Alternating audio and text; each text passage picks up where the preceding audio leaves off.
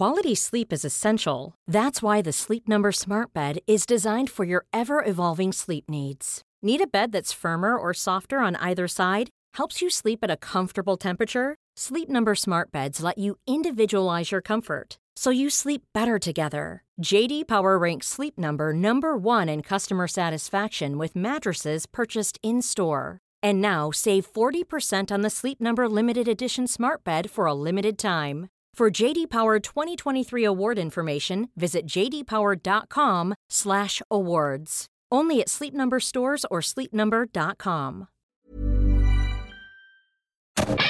Love music? Love interviews with lovely musicians? Search Virgin Radio UK on YouTube to find brilliant album specials with some of the shiniest lights on our playlist, including George Ezra. It won't be like this forever, so just enjoy it while it's here. It's a really wonderful thing. And James Bay. It's about me, it's about my relationship with Lucy. It sums up so much of what went into writing this whole album. We're all works in progress. I still don't necessarily know who I am. And Depeche Mode's Dave Gahan remembering the late, great Andy Fletcher. I'll be honest with you, the first thought that came in my head was, I wish I'd been a bit kinder. Watch all that and more at youtube.com/Virgin Radio UK. Our next guests are about to turn back the clock, literally and metaphorically, with their first tour in 36 years. The In Concert 2024 tour kicks off in London next month. But first, live at the top of the tower with their iconic single Shattered Dreams, we all love Johnny Hates Jazz!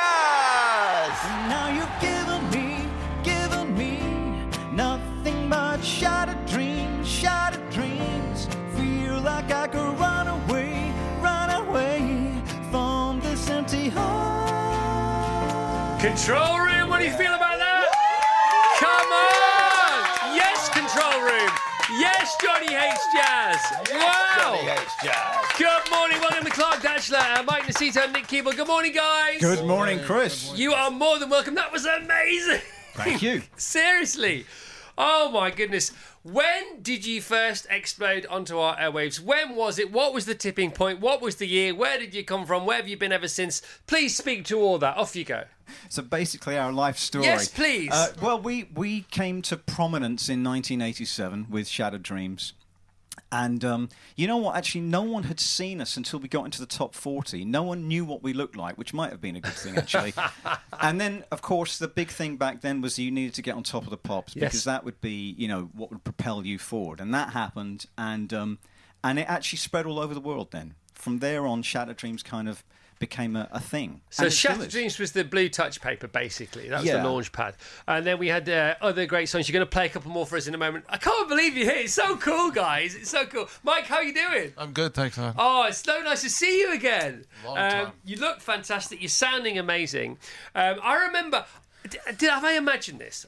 I do have... Am I remembering, or have I imagined you playing tennis in the Sun? It was in the Sun newspaper, a big article in the Sun, you playing tennis with Mike Reed. Did that happen? It was a roadshow, Birmingham Roadshow, I think it was. Yeah. Radio 1 Roadshow, yes. And so you did end up playing tennis with Mike Reed. Yeah. We beat him as well. No, we won. Oh, by the way, well done, because he quite fancied himself at tennis, didn't he? Yeah, Yes. he did, absolutely. And he was good, but we were slightly better. We talked about it all the time. All right, so the big Radio 1 road shows, all that kind of stuff. And then you sort of... It worked all over the world. You travelled well. Tell us about overseas and you and everywhere. Yeah, well, after Shattered Dreams, and then we had I Don't Want to Be a Hero, Turn Back the Clock, and a few others, and that took us literally all over the world. Shattered Dreams came out a year later, in 88, went to number 2 in the US. And shortly after that, we parted ways very early on. And actually, me and Mike didn't speak for 20 years. 22. What, to each other or at all to anyone? No, we had gone to the David Lloyd Club, actually, and we're practicing the not doing anything. Mike, you just started chuckling straight away. So clearly, whatever was wrong isn't anymore. Mike, just why are you giggling No, it was away? 22 years. And so one day, 22 years later, Clark called me and I said, "Hey, Clark." So it was literally like just your brother you hadn't spoken to him for a while, and it's the way it is, isn't it? So were you one album in? Was there a second album? I can't remember. No. There wasn't a second album with we were originally a trio. Right. And then, so 22 years later, we got together and decided to do a new album, an album called Magnetized. And since then, we've done a couple of others. We're going to do another one coming up. But our big thing, of course, is that we're going on tour this year. You are going on tour. Okay, let me talk about that. So, In Concert 2024, Johnny Hates Jazz. They're kicking off in March, Boisdale, London, March 28th, and they play all the way through to Christmas. So there's a big Christmas gig at the Indigo at the O2 on December the 19th. It'll be here before we know it. There's dates in March, dates in April, and there's May and June and September and October. You're very sensibly taking July off, gentlemen, because you are now wise. And if you want to go and get tickets, johnnyhatesjazz.com for everything Johnny Hates Jazz. They are back. They're back together. johnnyhatesjazz.com. So when we were all young and foolish, we were all young and foolish. How old were you when you met? How long did Johnny Hates Jazz last for in the original incarnation? And how old were you when you parted ways? Well, when we met, I mean, me and Mike probably met when I was 18. Mike. Yeah.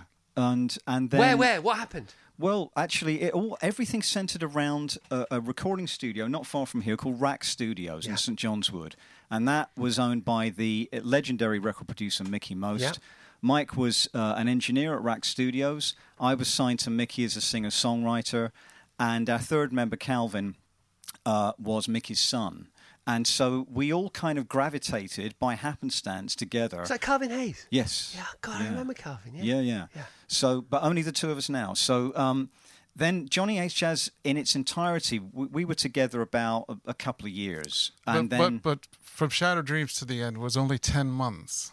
Which is remarkable. The records have just lasted on the radio all this time. So it's the ultimate mic drop, really. You just got in there, just did it, had all the fun, and then left it. Yes. What was that? What was that like? Was there? We can talk about it, can't we? So was there any regret? Not instantly, because there never is, because because whatever happens, and there's a sort of an energy that carries on going for that. But 2 or 3 years later, do you think, oh, what did we do that for? Actually, I think the thing is, of course, you have to celebrate how your life has turned out and the experiences you've had. But years later, I think there was always a nagging feeling with me that there was somehow unfinished business. Yeah. And I don't mean business in a cold way. I mean, there was still more to do creatively. Yeah. And actually, there's a song on our album Magnetized called "The Road Not Taken," which is about that. Brilliant. It's about That's a beautiful song. Yeah. Brilliant. I love the sentiment for a start. It's funny though, isn't it? Do you think? Excuse me. I mean, I've walked away from things, and I've flounced out, and I've said, "Oh, that's not for me," blah blah blah. But actually, if I'm being really honest, in the fullness of time, it was because I feared then not replicating the success that brought about that moment, and I didn't want to know if I couldn't do it again. I just preferred to pretend that I could. I chose not to. Any of that going on with you guys? That's a really interesting viewpoint. Probably yes. Yes. It's a difficult one because on one hand, we were very confident. We'd done well. It was happening for us. It was really happening for you guys. But of course, whenever you see someone who's got any kind of cockiness about them, you know that that's shielding some great insecurity. And so I think there was a sense of that as well. And it comes with the territory. But I mean, clearly you're very accomplished. Your songs are beautiful. And so what did you do with where they came from once you were no longer together? How did you not get rid of it? But where did that energy go? Where did that creativity go? Well, we both kept working in our own ways. Mike actually produced some great records. Yeah. For example, give us some. Well, no, I produced the winning song of the 1997 Eurovision Song Contest, Katrina and the Waves. All right, good for you. So, and a few other things. And were you happy? Was there any sort of quiet melancholy about you? Was there a chronic lo-fi melancholy, or were you cool? Were you happy? Was it all okay? I was good. I mean, I moved to Holland, then I moved to the United States. I built a solar-powered studio in Arizona. I was, living it. Yeah, I went on quite a journey, and so and it was an adventure. Great answer. So yeah, there's no kind of floating pontoon with anyone from Dragon's Den. Not similar. But, it's the close. desert version, isn't it? Close. Who came to your studio? Who came to your solar-powered studio? Oh, it was just me. I mean, actually, I was before that. I was based at Real World Studios, Peter Gabriel's studio. So I was very much involved in the world music scene. Met a lot of musicians down there. So David Rhodes, who's Peter Gabriel's guitarist, plays on a lot of our stuff now. Right. Recorded stuff until the wonderful Nick Keeble came along. And hi Nick, how you doing? Welcome to the gang. Morning, I'm great, thanks. How's it feel? feel? Wonderful, isn't it? Okay, because you can speak independently, can't you? You're like a neutral in between all this. Absolutely. Tell us how it fits for you, or what the flavour feels like, the reminiscence of the past from the two guys. Tell us what you want that's interesting. Well, this is a great opportunity, obviously. I don't know the word for it, but the feeling of being nostalgic for something that I didn't experience in the first place. There must be a That's word. it. The Finns will have a word for it. Yeah. The Finns have a word for everything that we all want words for, but we don't have. Do you know about this? Mike, do you know about the Finns? So the Finns have a word for the satisfaction of experiencing a freshly plumped cushion. As the Japanese have a word for the dissatisfaction of a new haircut. Oh, yeah, I'd love to know that word. Yeah, I'd need to know that. Yeah. But I think what you've just come up with there is that we need a word for feeling like you're experiencing nostalgia because you are, but you shouldn't be able to because you're not qualified. Exactly that. Yeah. By the way, what an ethereal journey you've had, Clark. And you always had that about you. You know, when you used to come in on shows that I used to work on, not present, but I used to work around, and you came in as guests, you and Calvin and Mike, and it was all wonderful. It was great. You came in and you weren't the typical pop band. And I could go on more about that, but you just weren't. So some other bands weren't either. You know, Icicle Works weren't, and people like that. You know, all those great bands. You came in, and the out-and-out pop bands were fantastic. Your Haircut 100s, your Human Leagues. Of course they were. The 80s was an amazing, amazing era for music. And people now, well, not now, but maybe 10 or 15 years ago, they look back at it a bit of a soft, big hair, shoulder pads, kind of a bit of a pastiche musical era. But if you talk to the songwriters of the time, they were all rock and rollers. And the songs, a lot of Duran Duran songs are really hard rock songs at the heart of them. And the acoustic demos, they sound like rock songs. And then they started to produce them with that 80s sound. And you had that when I met you. Do you know what I mean? Absolutely.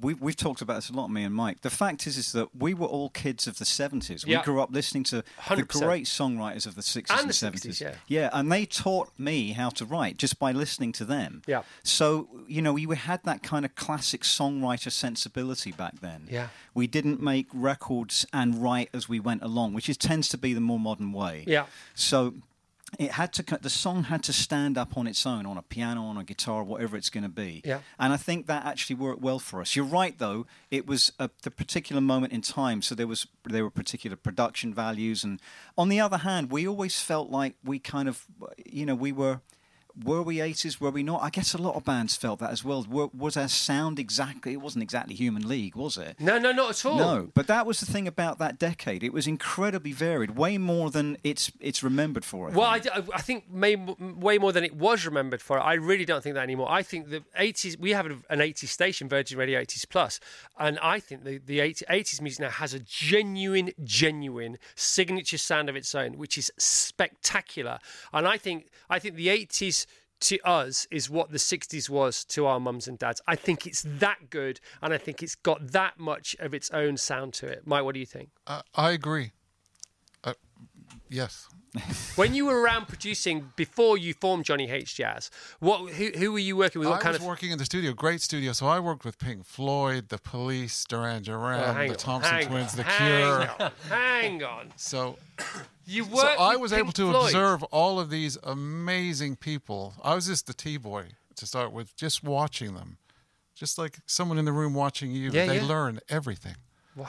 So it was great. So when the Johnny Hates Jazz came along, we were able to make the records ourselves. There was no one else in the room. Yeah, you didn't need them. Didn't need them. Cool, super cool. We talked about Pink Floyd earlier because if you go to ChatGPT and ask it for the top 10 albums of all time, it puts Dark Side of the Moon at number 1, and it puts Thrill at number 2, and it puts Sgt. Pepper at number 3, and on it goes from there. I didn't know until my 15-year-old son, as of last Saturday, told me last night that Pink Floyd's Dark Side of the Moon is only 42 minutes long.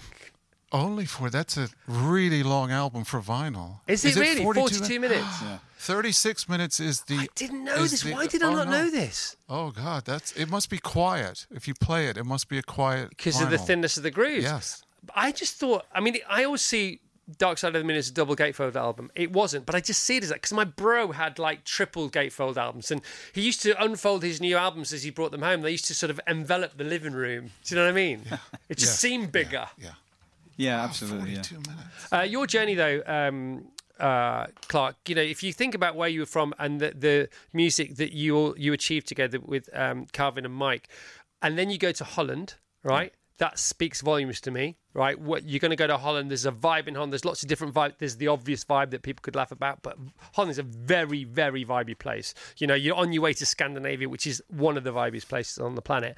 And then you go from there to, where's the next stop? Next stop is actually Bath, so Real World Studios. So you go to Peter Gabriel's vibe, which has got its own sort of, universal planetary thing going on. Because he's, what a guy, you know. Oh, he's a great fella. And weirdly, that studio's got magic in it, hasn't it? It has, and it still does. I was only there recently, and it's still got a lovely vibe about it. Well, it's interesting because I've always had this kind of affinity with the Genesis crowd, because after... to cut a long story short, after being in Bath for some years, I went to the United States, in Arizona for many years, recording my own stuff. I became very environmentally focused. Yep. And then when I came back, Johnny Hates Jazz reformed, and I was asked to write with Mike Rutherford for Mike and Mechanics. So I worked on the Let Me Fly album and the Out of the Blue album, and that kind of, it's interesting. I don't know what it is. I've always loved Genesis. I've always loved Peter Gabriel, and there is some kind of interesting... commonality, I think. But I have to say, when I first wrote with Mike Rutherford, we sat down at his home, and we were just going to see how it went, or rather, he was going to see how it went. Yeah, of course. He played a couple of chords, and my jaw internally dropped in the sense that I thought, oh my goodness, I'm listening to Genesis. There was no one else who plays like him. Yeah. Quite incredible. It was such a learning experience. I loved it. It's the same with Brian May, isn't it? We had this in-house band who are as good as it gets on a TV show once, and we were doing a Queen thing one week, and our guitarist Mark, who is as good as guitarists could possibly be, he said, "Look, Chris, I can't do the Brian May part. I can't do it. I can do it. Don't worry, people at home won't notice, but believe me, it's nothing like Brian. He just couldn't get there." Yeah. Some people play like only they can play. Exactly. And no matter what their skill level, it doesn't matter, because, Mike Rutherford would be the first to say there are other players who are faster players than him, but there's no one that plays like him. He's quite remarkable. Isn't it great talking about this stuff? Yeah. I love this stuff. And then you go to Arizona. That's a very duty navigation, my friend. Yeah, Arizona's cool, and one of the things I loved about it is that it's totally different to Britain, and I needed that. I needed to just be in a very different environment, and I'd been in California before that. I'd lived there. I was a young songwriter when I was 17 at Warner Brothers, and so I kind of returned to the States in some ways. And Arizona it's you know what it is? It's that the Native American presence is still very much there. Yeah. Whether you actually are with Native American people or it's the presence of the land, which is very inspiring. So I love it there still. I love you talking about it. I hope when you go on this tour, which kicks off in March, JohnnyHatesJazz.com for brand new Johnny Hates Jazz dates. Yes, you heard that correctly. Johnny Hates Jazz are back on the road. JohnnyHatesJazz.com from March all the way through to December. A special big gig. Today the band are announcing a special headline show at the O2 Indigo in Greenwich. That's the Christmas show on the 19th of December. I hope you do a bit of chat in between, because your story's great and your love for the music is great. Do you think you might do that? There definitely will be, yeah. In fact, you have to shut me up sometimes. So yeah, definitely. You should come and work here. Now, there's a point. Quality sleep is essential. That's why the Sleep Number Smart Bed is designed for your ever-evolving sleep needs. Need a bed that's firmer or softer on either side? Helps you sleep at a comfortable temperature? Sleep Number Smart Beds let you individualize your comfort, so you sleep better together. J.D. Power ranks Sleep Number number 1 in customer satisfaction with mattresses purchased in-store. And now, save 40% on the Sleep Number Limited Edition Smart Bed for a limited time. For J.D. Power 2023 award information, visit jdpower.com/awards. Only at Sleep Number stores or sleepnumber.com. The Graham Norton Radio Show. How exciting is this? With Waitrose. Over on Virgin Radio. Up and at 'em, come on, things to do. Don't cheer, you'll just embarrass yourselves. We're not bored of it yet, so it's lovely. There's no stopping them. No stopping them. The Graham Norton Radio Show. Oh, there's nothing nicer, is there? Nothing nicer. With Waitrose. Food to feel good about. I mean, what's not to like? Saturday and Sunday from 9:30. Over on Virgin Radio. All right, what are you going to play for us next? We're going to do I Don't Want to Be a Hero. Perfect, thank you. Johnny Hates Jazz live at the top of the tower. And that's why I I don't wanna be a hero. I don't wanna die for you. No, I don't wanna be a hero.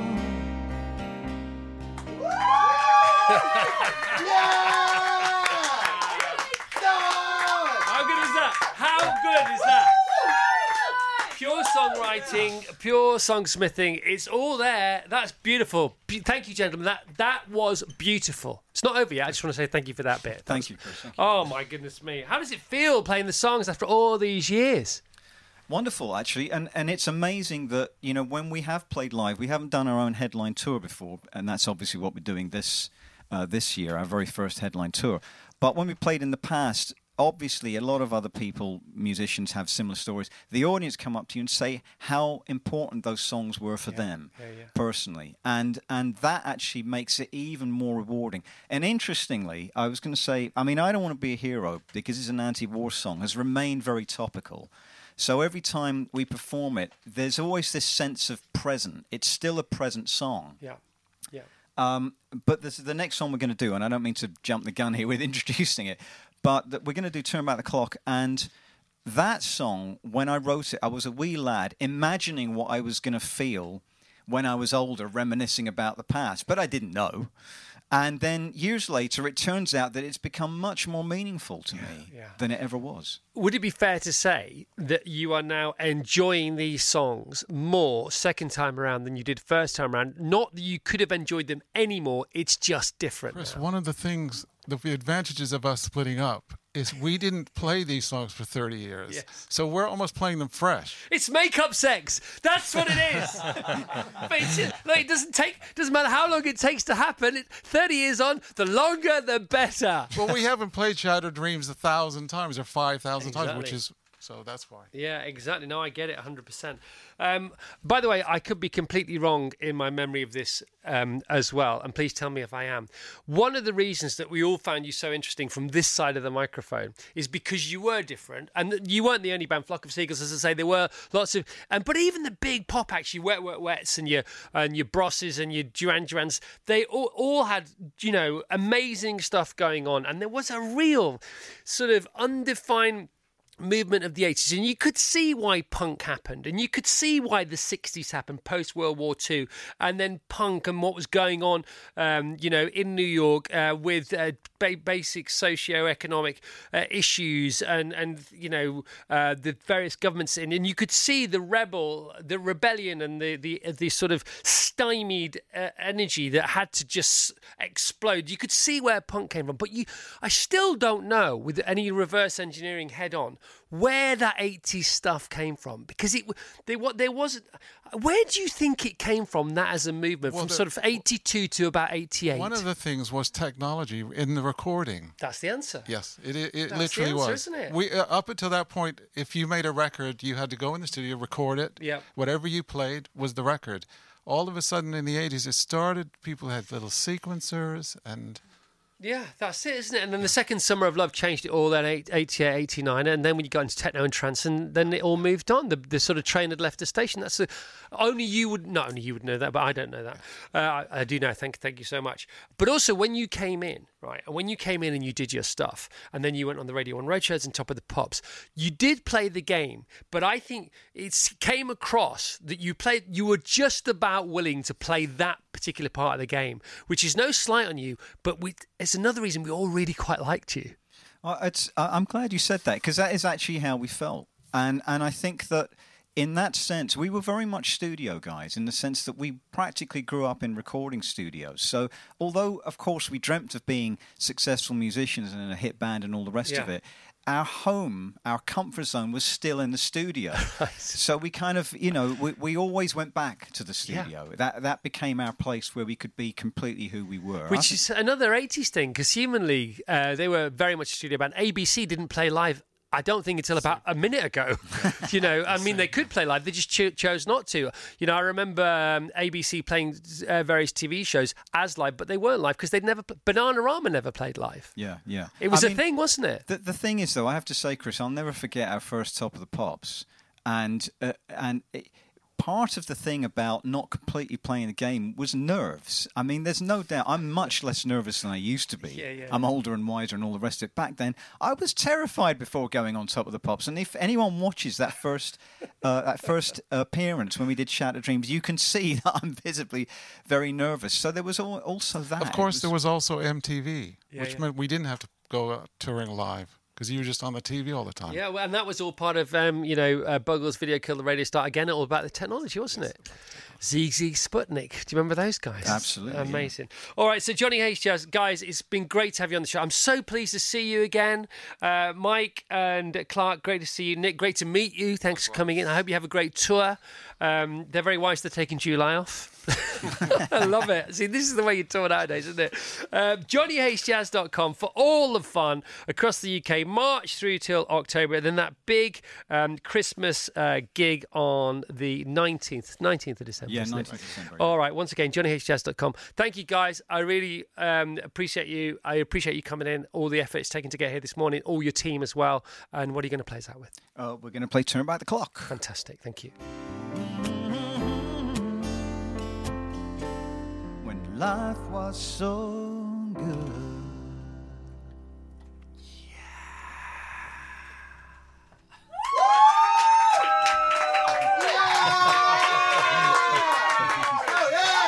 Clark, do you do martial arts? Do I? Yeah. No. It looks like you do. You've got, I don't know, that looks like a proper, some kind of, I don't know. I do F45. And at the end of F45, sometimes they'll film you doing something silly, and I always do a kind of martial Sorry, arts what's match. F45? Oh, well, let me inform you, Chris. Yes. Forget about the David Lloyd thing of doing nothing. It's a gym. It's a hardcore gym, 45 minutes of hardcore training. But you look very well. You look blooming well. It's so profound that you wrote that song when you did. And now you are here singing it. But you don't feel like the way you thought you might have felt because you're looking back and it's all good, man. Yeah, it's an interesting thing. I mean, that's the thing about looking back, that of course all of us have regrets and we carry things with us that, baggage that we want to deal with. But at the end of the day, it is important, this is what I've done, is to celebrate the journey that I've had. Yep. And it's been magical and very unusual. And the fact that we're here now doing this with you, Chris, because you interviewed me donkeys years ago. One of my first interviews, it might have been my first one, was with you, with a very young Chris. And I came out and I thought he needs to get another job. I did, just a better one somewhere else. And we're all exactly where we're supposed to be. That's the point of life, isn't it? So once again, thank you to let's have a control round of applause for the amazing Clark Dashler, Mike Nacino, and Nick the Lefty Keeble. Keeble, of course, a very famous vintage in the 80s. Are you related? Not at all. Okay, you know what I'm talking about, don't you? I'll be honest, I don't have a clue. Yeah, I'm a rogue. John Keeble? No. Okay, don't worry about it. Doesn't matter. Johnny Hates Jazz in concert 2024, rock and roll all the way. I absolutely love it. Stay in touch, guys. You're very welcome. That was awesome. It's going to be massive. You can watch everything you've seen on our YouTube channel from 10 o'clock this morning. It's great to see you again. Thank you, Chris. Thank you. Wonderful. Craving some great 80s music? Play Virgin Radio 80s Plus. I want your love. On DAB Digital Radio, on the app, on your smart speaker, and at virginradio80splus.co.uk. I got my mind set on you, even if we're just dancing in the dark. Love Chris Evans. Woo! Love the 80s. Virgin Radio 80s Plus. Small details are big surfaces. Tight corners are odd shapes. Flat, rounded, textured, or tall. Whatever your next project, there's a spray paint pattern that's just right. Because Rust-Oleum's new Custom Spray 5-in-1 gives you control with 5 different spray patterns. So you can tackle nooks, crannies, edges, and curves without worrying about drips, runs, uneven coverage, or anything else. Custom Spray 5-in-1. Only from Rust-Oleum.